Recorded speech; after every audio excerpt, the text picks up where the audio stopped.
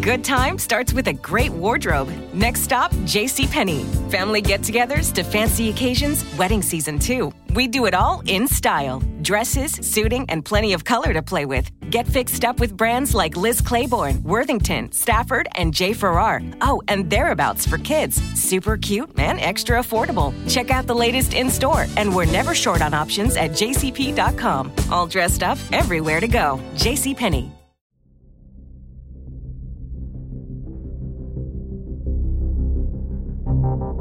Intense heat, relentless exposure, treacherous and dry terrain. The Sahara Desert stands as the largest hot desert in the world, boasting more than 9 million square kilometers. Due to its vastness, the Sahara's temperatures vary in different regions. The highest daily temperatures reach up to 104 degrees Fahrenheit, with the daytime sand temperatures reaching extremes of over 176 degrees Fahrenheit. This vast waterless ocean of baked and circulated sand is a force of nature that demands fierce respect from any form of life crossing within its borders. The Sahara is both forbidding and alluring. Its beauty is uncluttered, yet mesmerizing. And despite such life-threatening conditions, it continues to be uniquely hospitable enough to lure inhabitants dating as far back as the Stone Age, like the Kiffian culture that existed about 8,000 to 10,000 years ago. Today, the Sahara is more inhabited and visited than ever, spellbinding even the most surprising guests, marathon runners of likely the highest grit for the Marathon des Sables, also known as the Sahara Marathon. Unlike any other marathon, the Sahara Marathon is an ultramarathon in southern Morocco, covering 251 kilometers, or 156 miles, of desert in 6 days. Since its beginnings in 1986, this race is regarded as the toughest foot race on Earth.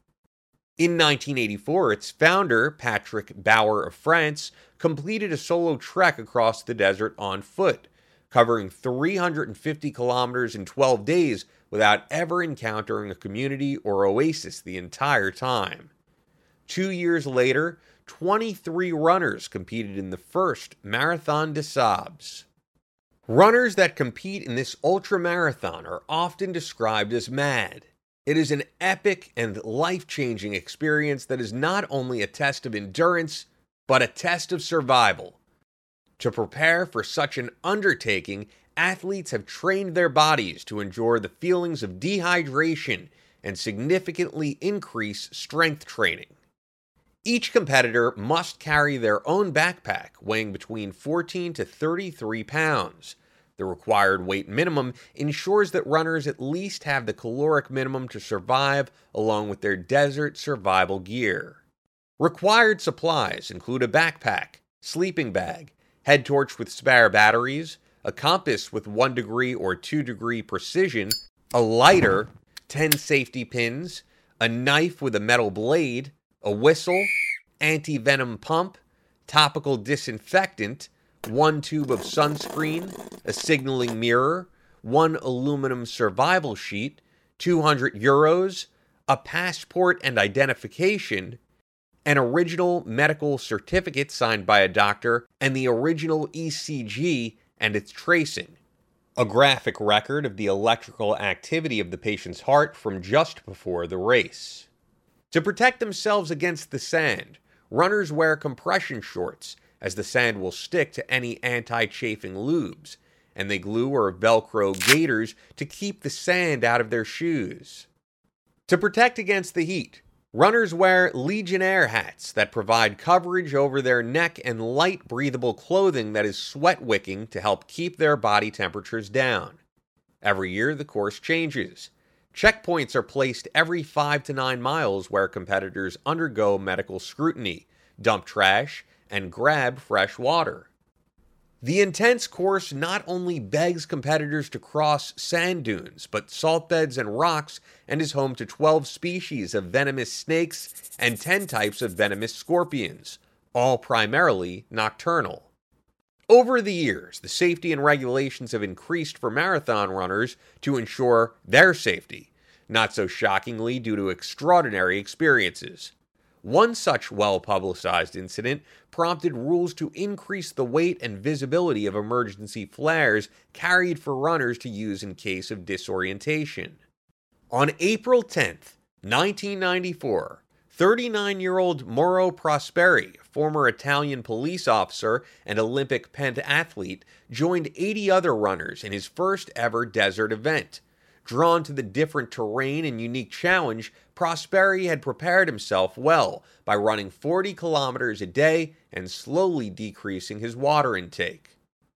By the third day, the runner's pace was so spread out that each felt they were running alone. On the fourth and longest day of the race, spanning nearly 53 miles, Prosperi had moved up to rank fourth place. The sun was beating so strong on the sand that day, with temperatures reaching 115 degrees Fahrenheit, that swirling winds began at rapid speeds due to the rise in heated surface air. The conditions developed into a severe sandstorm.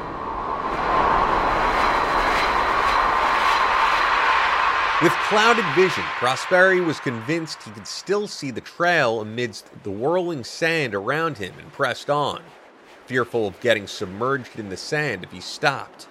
The sand was pelting against his skin, and upon inhalation, injured his throat and caused his nose to bleed. But Prosperi pressed on the entire 8-hour duration of the storm. When the winds died down, Prosperi took shelter by a bush and covered his face with a towel. After resting a while, he woke and continued for 4 miles searching for trail signs and other runners, to no avail. Realizing he was lost, he followed the marathon regulations and remained stationary, awaiting rescue. Prosperi's water supply was depleting, and he slowly rationed what he had left, but soon had to resolve to recycle his own fluids by urinating in his spare water bottle. That evening, he heard the hum of a low-flying helicopter approaching near. Hopeful this was his search party arriving to his rescue, he shot his small emergency flare into the air. But the helicopter did not see it.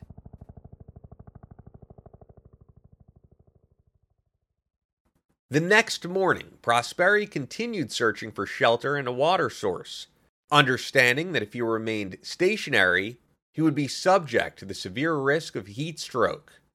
Pulling out his compass, desolation was the only view provided to him in every direction, giving no clues to life beyond the vast, blistering sand dunes that surrounded him. Prosperi journeyed for hours and eventually came upon an abandoned Muslim marabout shrine, where he quickly took shelter for several days, holding on to the hope that he would be found. Prosperi ate rations of food he had with him that he cooked with his fresh urine on his portable stove for nourishment. To maintain hydration, he continued to recycle his urine, suck on wet wipes from his pack, and lick the dewdrops off the rocks in the mornings. One day, Prosperi decided to place a small Italian flag he had brought with him outside on the rooftop of the shrine as a signal of his whereabouts, whether he be found dead or alive. While he was up there, he discovered bats inside the tower, his next source of nourishment. Using his knife, he cut their heads off, drank their blood, and ate their meat raw. On day 4, Prosperi heard a plane whirring in the distance and quickly ran out to write SOS in the sand and light a fire using anything he could find with synthetic material he had in his pack to create a smoke signal. But as the fire was lighting, a sandstorm kicked up, lasting 12 hours, chasing away his hope of rescue.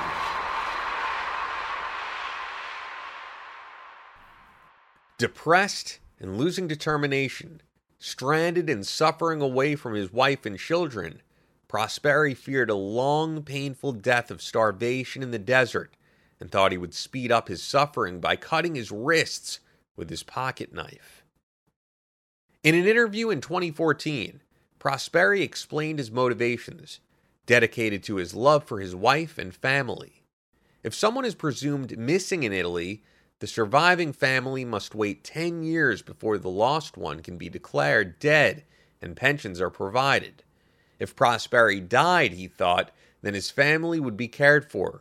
He wrote his family a note with charcoal and expected to die within the night. In the morning, Prosperi awoke, looked at his wrists, and he noticed minimal bleeding. Due to his malnourishment and dehydration, his blood clotted instead of flowing freely, essentially saving his life. He took this as new motivation to keep pressing on. Prosperi left the shrine and continued his journey for days, taking shelter in the shade of cliffs, caves, or trees, and only traveling at the coolest point of the day, in the early morning or late evening. Eventually, he saw a mountain range in the distance that he set for his destination. He continued to find nourishment by sucking any moisture from plant roots and eating beetles, snakes, and lizards. On day 8 of being lost in the Sahara, Prosperi finally came to an oasis.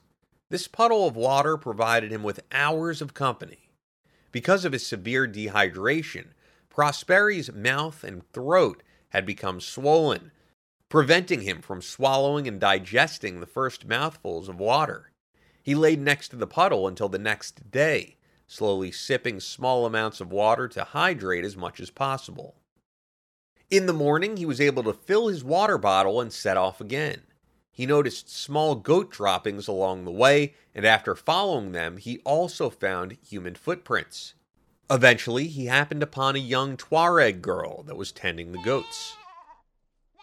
Filled with excitement and hope, the sickly and desert-worn Prosperi charged toward her, begging for help, scaring the young girl out of her wits, sending her running in desperation herself. Prosperi recalled in an interview, "I beseeched her to stop, but she disappeared over a dune. I must be a hideous sight, I thought. I took out my signal mirror and turned it toward my face. I was appalled. I was a skeleton. My eyes had sunk so far back into my skull, I couldn't see them." Thankfully, the young girl returned with her grandmother, and they brought him to a Tuareg camp and had him rest in a Berber tent. They tried feeding him goat's milk and mint tea, but Prosperi still couldn't keep anything down. He was eventually taken by camel by the Tuareg men to a group of military police who suspected him of being a Moroccan spy.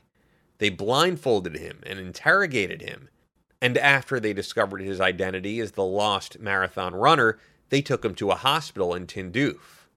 Mauro Prosperi had wandered for 9 days, for nearly 180 miles off course in the Sahara Desert, and traveled across the Moroccan border into Algeria.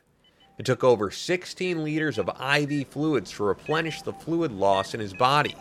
He lost a total of 33 pounds and suffered liver damage that inhibited his ability to eat solid food for months.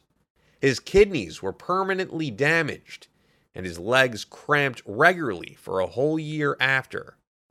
Overall, it took 2 years for Prosperi to recover.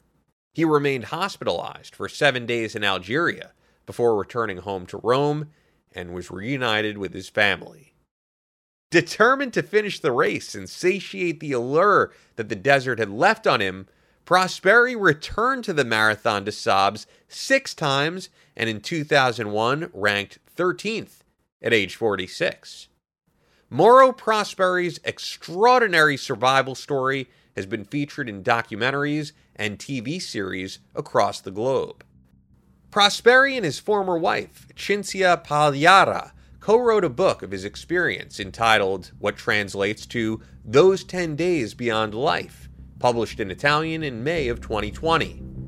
For anyone aspiring to complete or compete in the Sahara Marathon today, registration is open for the 250-kilometer race over 7 days from October 1st to October 11th, 2021.